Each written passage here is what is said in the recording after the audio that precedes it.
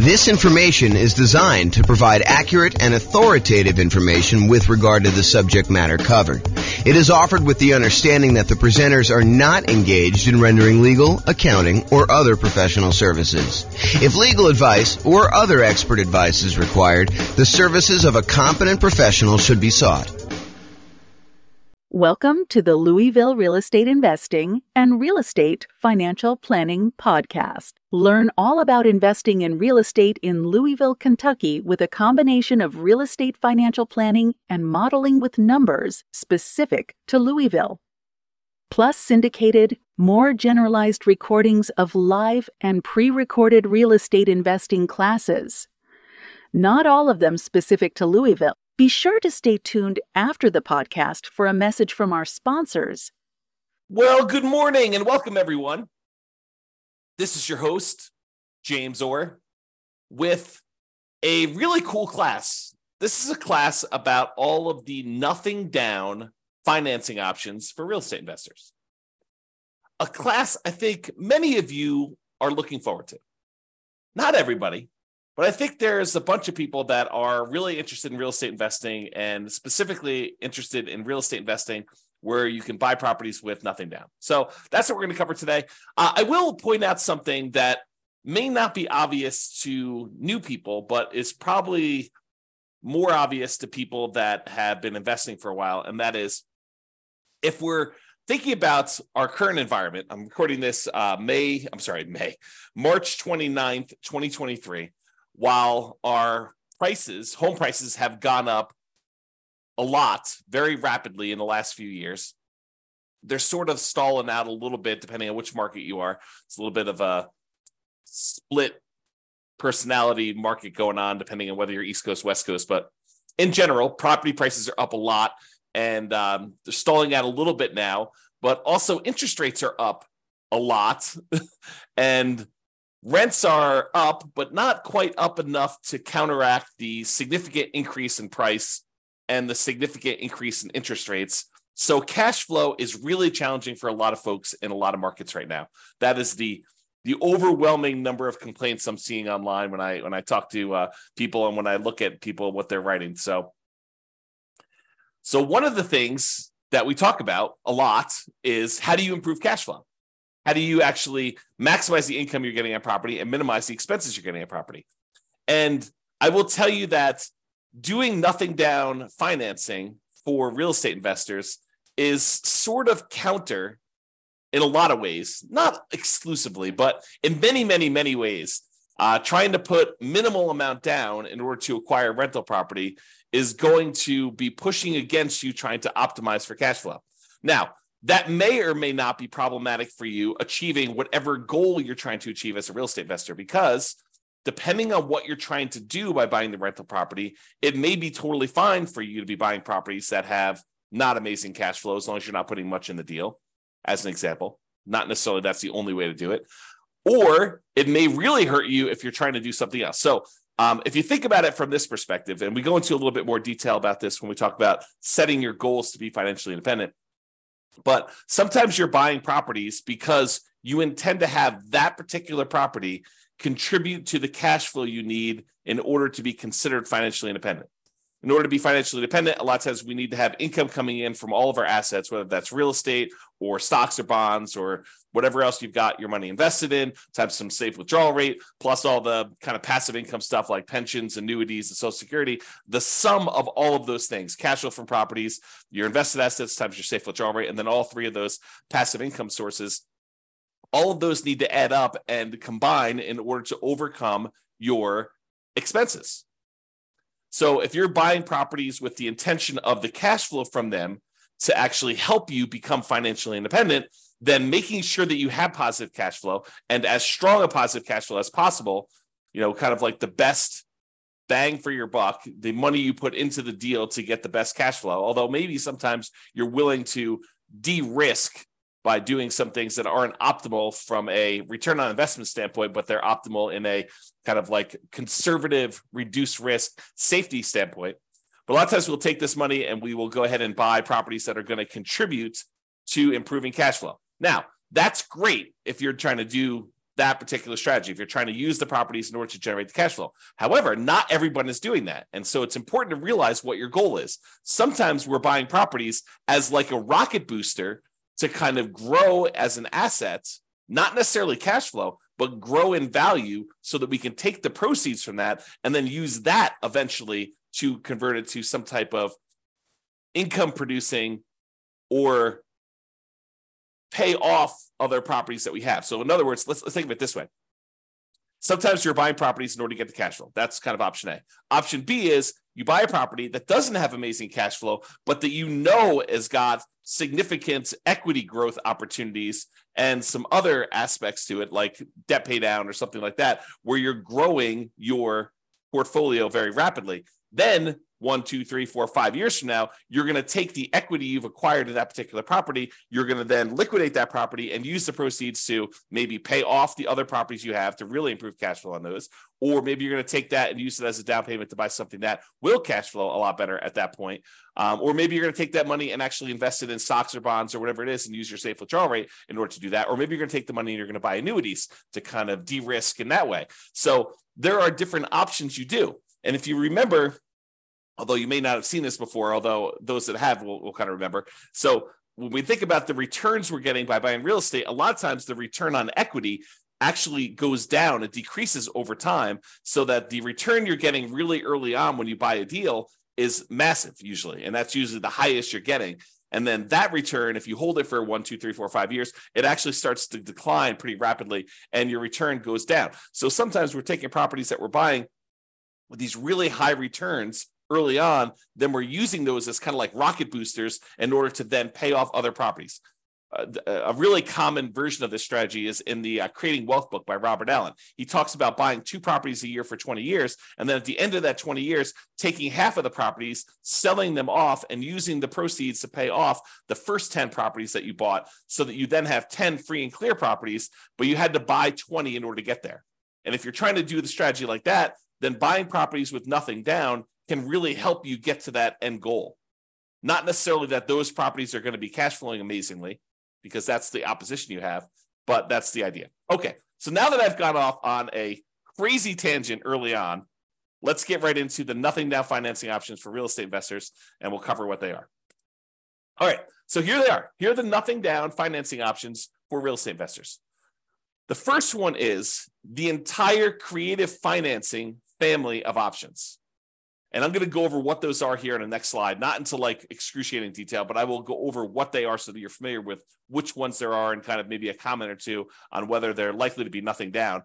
But the idea is that when you're going out and you're talking to a seller, in a lot of cases, some type of seller with motivation, they're motivated in order to sell their property, you are negotiating the terms of some type of creative financing strategy. Whether you go to a seller and you get owner financing, or you go to a seller and you take over existing debt by buying a property subject to or wrapping their existing loan, or you negotiate a lease option with the seller who's having a hard time selling a property, so you're leasing it from them with the option to buy it later. The terms you negotiate with that particular seller are completely wide open.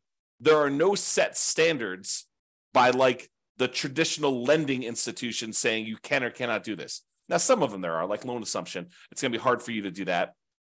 But for all the creative options, which we'll go over here in a second, because you're negotiating directly with the seller, those can all be nothing down. Now, I will tell you that they can be nothing down, but you're more likely to see them as some down. Sometimes a little bit down, sometimes a lot down. It's really what you're willing to do will determine how many deals you can do.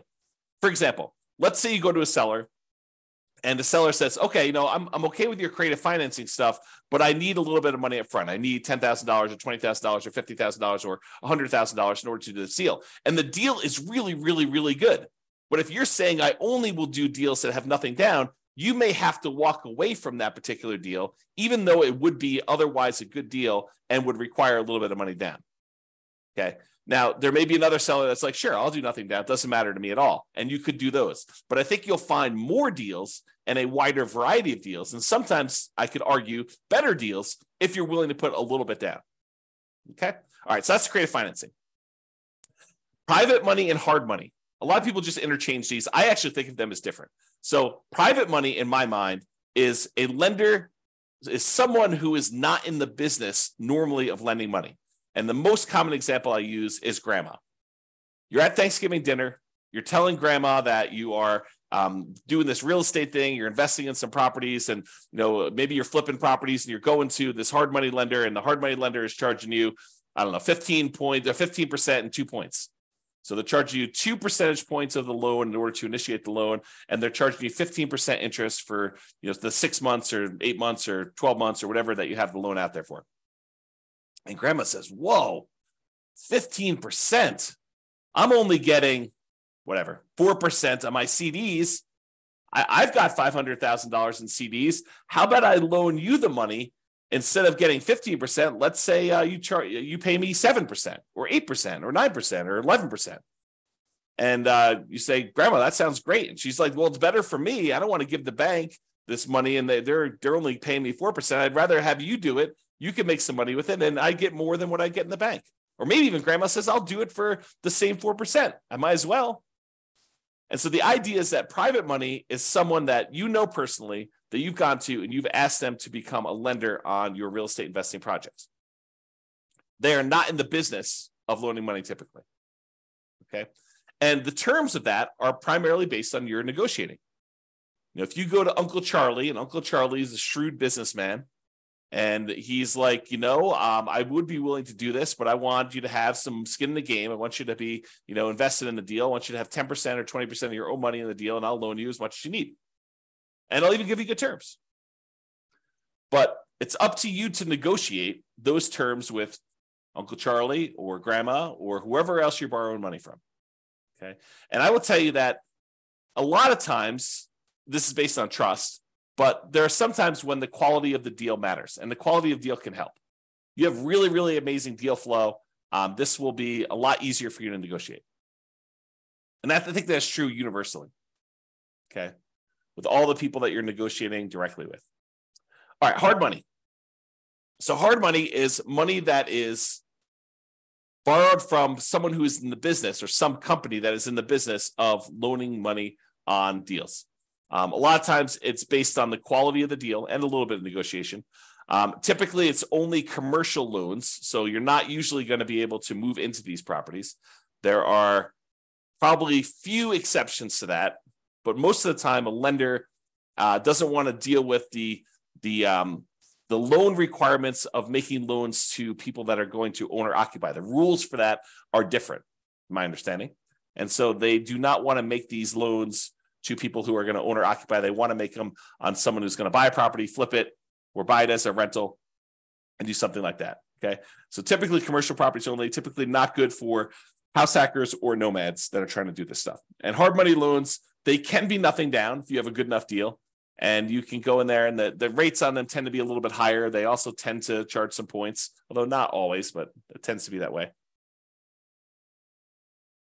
So there you go. That's the difference between private money and hard money, and those are options as well. So we've covered credit financing, which I'll go over some different strategies here in the next slide. Private money and hard money, kind of the difference between those two. Then let's talk about the typical nothing down financing options for house hackers and nomads. If you're wanting to do traditional non-owner occupant loans, where you're buying investment properties, you're not moving into them, it's hard to do nothing down unless you do creative financing, private money, or hard money. To go and try to find a traditional lender willing to loan you money as a non-owner occupant, buy an investment property, is going to be really hard to do. Now, if you're a house hacker and you're buying a single family home where you're going to get some roommates, or a duplex where you're going to live in one side and rent out the other, or a triplex where you're going to live in one of the units and rent out the other two, or a fourplex where you're going to live in one of the units and rent out the other three. And with the duplex, triplex, and fourplex, you can, in addition, have roommates in your own unit if you wanted to. So you can house hack in two ways. You can house hack by unit, and you can house hack by roommates. But if you're going to do strategies like that, there are traditional financing options available that are nothing down and that you can do those with. Okay. And if you're going to do the nomad strategy, where you buy a property, you move into the property, you live there for at least a year, which is a requirement of the lender, then you decide to convert that property to a rental, buy your next property with little or nothing down and with good owner-occupant interest rates. And then you repeat that process until you have as many rentals as you want. That's what nomading is. If you're going to do that, there are options for you to do that as well. So the two nothing down loan options are VA loans, for veterans. If you have veteran benefits, you can get a VA loan. That's a nothing down loan program. And that could be used for single family homes. Plus, it could be used for duplexes, triplexes, or fourplexes. So you do a nothing down loan program and be able to buy a duplex, triplex, or fourplex, or single family home if you're doing that either as a house hacker or as a nomad. But you got to move into those units. You cannot buy a non-owner occupant property with a VA loan. You have to move in. Okay. And the other nothing down loan option that house hackers and nomads can use are USDA loans. USDA loans are typically for rural properties. So you're probably not going to be able to use this inside the city. These are going to be properties on the outskirts of town, in areas that have relatively low populations, and you might have to be living outside of your main marketplace in order to be able to acquire these and buy those properties. And they're only for single family homes. So you can't use those to buy duplex, triplex, or fourplex. It's only going to be a single family home for the USDA. So for veterans, for VA loans, you have to be a veteran. That's kind of like the restriction. For USDA loans, you have to have a property that's in a rural area. So they're kind of limited in what they can do. It's not like you can universally apply these to any property that you want to do. Okay. And in addition, I'll add that there may be a local bank in your marketplace that I'm just unaware of, but occasionally we see these, or a local bank that is willing to do a nothing down owner occupant loan. I've never seen them do a nothing down investor loan, but nothing down owner occupant loan. I've occasionally seen a local credit union or a bank offer a nothing down loan program for you to be able to do that. So it may be worth you searching locally for your credit unions and local kind of like community type banks in order to see if you can find deals like that. Okay. All right. So what I'm going to do is now we're going to go over the creative financing options, just kind of explain to you what those are and whether or not I think that they are likely to be nothing down type deals. And then we'll go over a little bit more detail about the VA loans and the USDA loans, which are the two primary ones that we're going to do. And then we'll finish up. Okay. So creative financing. There are 6 kind of groups of creative financing in my mind. There's owner financing, where the owner acts like the bank. They're the ones providing the financing. And in order for it to be owner financing, in my mind, it has to be free and clear. So the owner must own the property and not have any mortgage on it themselves in order for it to be owner financing. If they have a mortgage on it, it has to be wrap financing, where they're going to wrap their underlying type of loan. Okay. So someone who's trying to offer owner financing, but they have an existing loan in place, either they need to pay off that loan and offer you owner financing, or they're going to wrap their existing financing and then they're going to maybe collect the difference between what they're charging you and what they're paying on the underlying loan if they're wrapping an existing loan.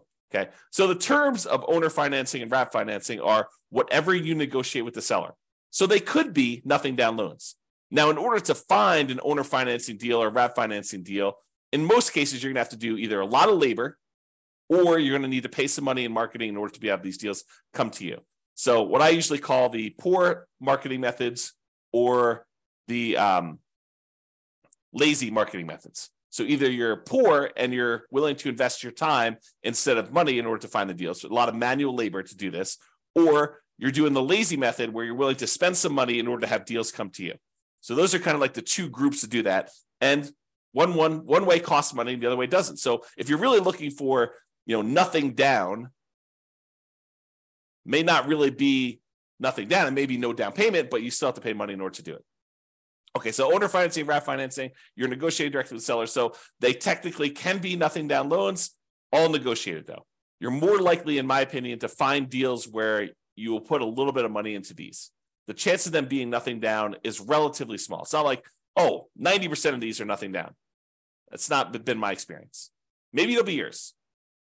So there you go. All right, next one is loan assumption. Loan assumption is when you're formally going to the bank and you are taking responsibility and formally assuming the loan from the seller.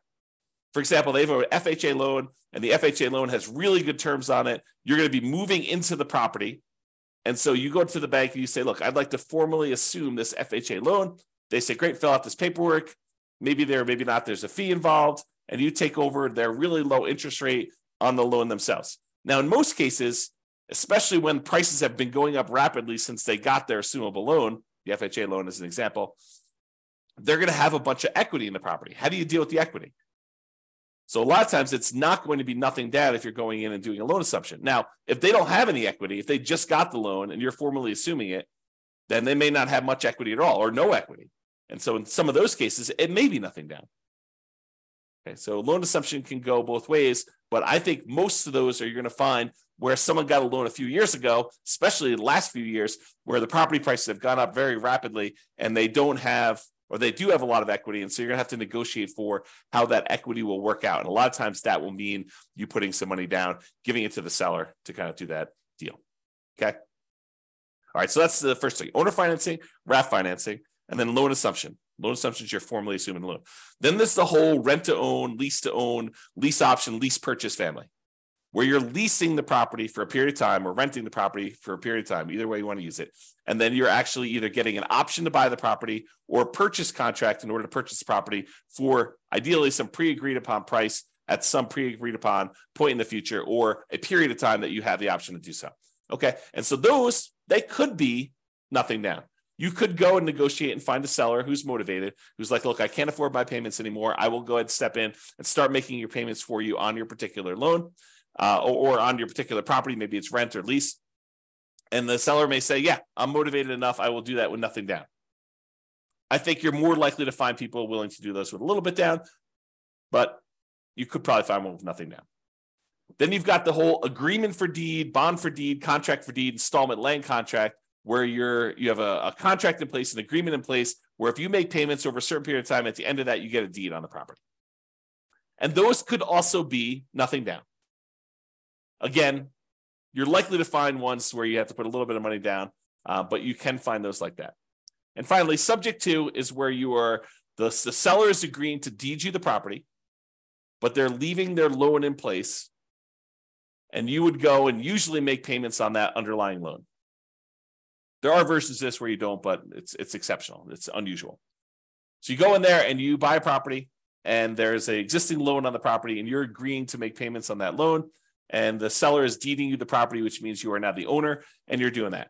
And I think those, you can find those where you have nothing down situations as well, although I think you're likely to find some where, especially in our current marketplace, where they have some equity and they'd expect to see a little bit of money. Sometimes it's as little as moving costs, right?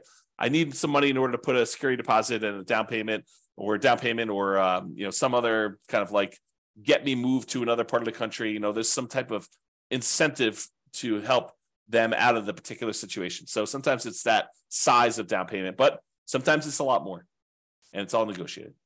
All right. So those are the creative financing, nothing down type strategies you've got there. Now let's talk about the VA loans and the U.S. Department of Agriculture loans. So both of these are Nomad approved. If you're trying to do the Nomad strategy, I like these loans for doing Nomad. In fact, VA is probably my favorite loan for doing Nomad, especially if you could find a duplex, triplex, or fourplex as one of your first properties to do. Okay, so both Nomad approved. For VA, you must have the VA benefits. For the U.S. Department of Agriculture, the rural property loan has to be a rural property, has to be outside city limits. And there is a eligibility map you can look at on the USDA.gov website. You type in the address of the property, and it will tell you if it's a USDA eligible property. The link is shown here. I'll put it in the show notes if I remember to do that. If I don't, go ahead and reach out to me, and I'll go ahead and add it retroactively. But you can go ahead and look at the eligibility map, or just search Google. I mean, you don't need to reach out to me. By the time you search it in Google, you'll get a response faster than me. It's USDA eligibility map, and it'll just show you where the USDA property are eligible. So you take an address of a property you're looking at, whether that's some property that you found through marketing of your own, or if it's property listed in the MLS, you go look at the property there. And by the way, don't take real estate agents' words that it is a USDA eligible property. You should verify this yourself. Okay, it'll be verified when you do it, but better to know before you go under contract whether it's eligible for USDA, nothing down or not. Okay. All right. So there's eligibility map for you to determine that. This doesn't apply. VA, you can do rural properties or properties in the city. It doesn't really matter. But you do need to have the VA benefits if you're doing the VA type of loan. So in both cases, 100% plus financing is available. It's 100% financing is available. With the USDA one, it's really financing, but you still have to pay the upfront, kind of PMI and stuff like that. With veterans, with the VA loan, the veterans loan, you can actually roll in your upfront funding fee, which makes it truly nothing down. So the VA loan is awesome. It's really, really good loan. A lot of times they have really good rates on them as well. Both of those are fixed rates. With the VA loan, there is no technical PMI. There's no monthly private mortgage insurance payment. However, With the VA loan, you do pay an upfront funding fee unless you qualify for an exception to it, but you do pay an upfront funding fee, and that funding fee kind of is like paying an upfront PMI payment. It's the guarantee fee that the Veterans Administration uses to kind of like insure or guarantee the loans. So everyone's paying in, and if the loan defaults, and that's the money that they use in order to make sure that the lenders are protected there. With U.S. Department of Agriculture, you will have PMI. There'll be a separate private mortgage insurance payment on those. In both cases, you must own or occupy the property. And with the USDA loan, my understanding is you cannot own any other properties. With the VA loan, you can own other properties. With the VA loan, you could do 1 to 4 units. You can buy single-family homes, condos, townhomes. You could buy duplexes. You could buy triplexes. You could buy fourplexes. You cannot buy a 5-unit or greater. That's a different type of loan program altogether. It's a commercial loan. But for VA, 1 to 4 units work. For the U.S. Department of Agriculture, it is not multifamily properties, only single-family homes. And in addition to that, there are income restrictions on it. So for the USDA one, you need to have hit a sweet spot where you can't make too much, but you need to make enough to qualify to buy that house.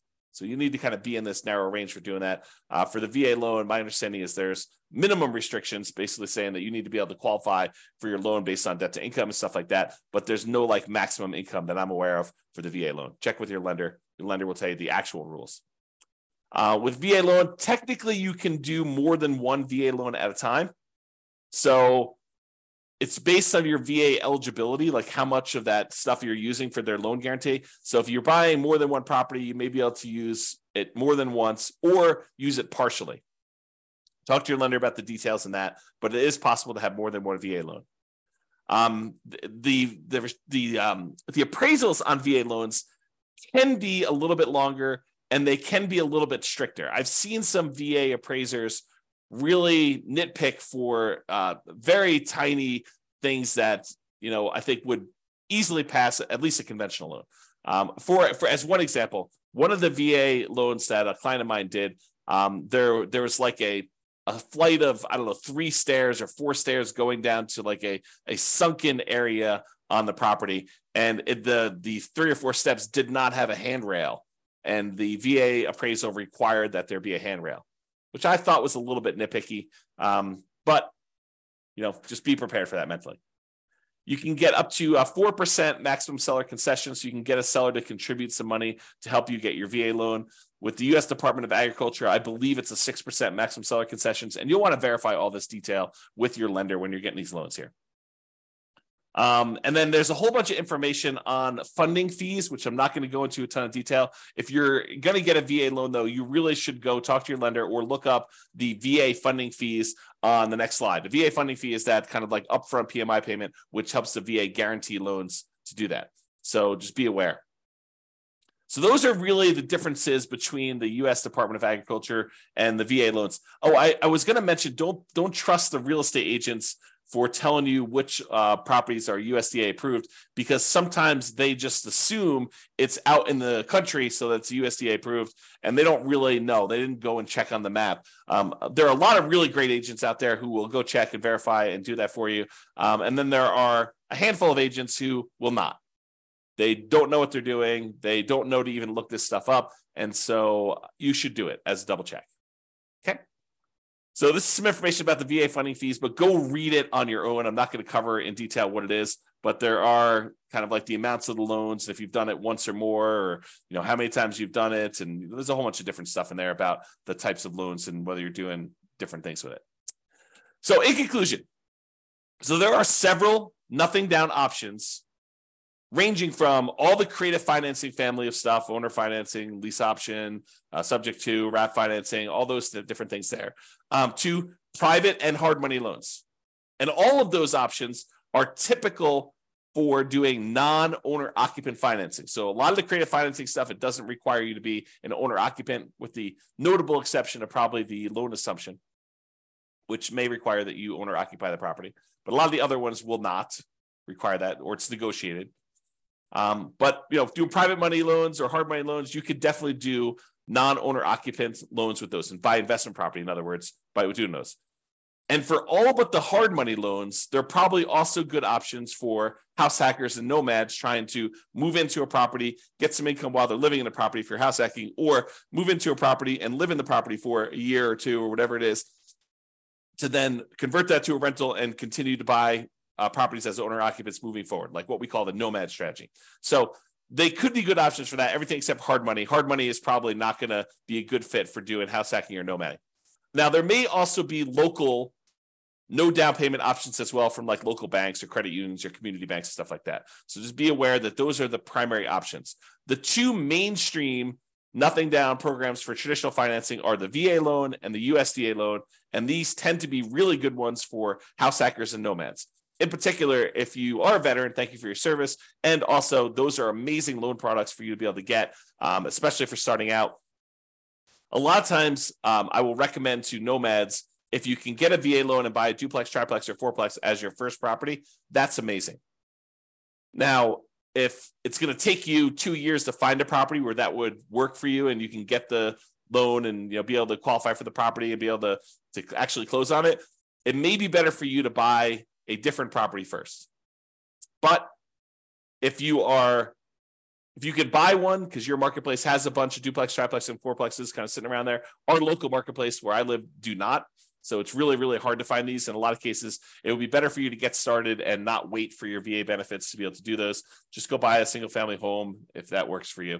But if you can do it, it's really, really good if you could buy a duplex, triplex, and fourplex first with a VA loan. So that's all I got for you. Hope you enjoyed this class on nothing down options for real estate investors. This has been James Orr. Hope you have a great day. Bye-bye for now. With home prices up, mortgage interest rates up, and rents up but not quite enough to counteract the higher prices and interest rates, cash flow on rental properties in Louisville is harder than ever. Book a call with the Real Estate Financial Planner to apply our proprietary 88 strategies to improve cash flow on your rentals. See the show notes for a link to schedule your call and improve your cash flow today. If you're a real estate agent, lender, or professional in Louisville that wants to help our real estate investor listeners, consider reaching out to learn about collaboration opportunities with this podcast. We'd love to add more value to our listeners by having you assist our investors buy, sell, and finance their real estate investments. See the show notes to schedule a call to discuss collaboration opportunities.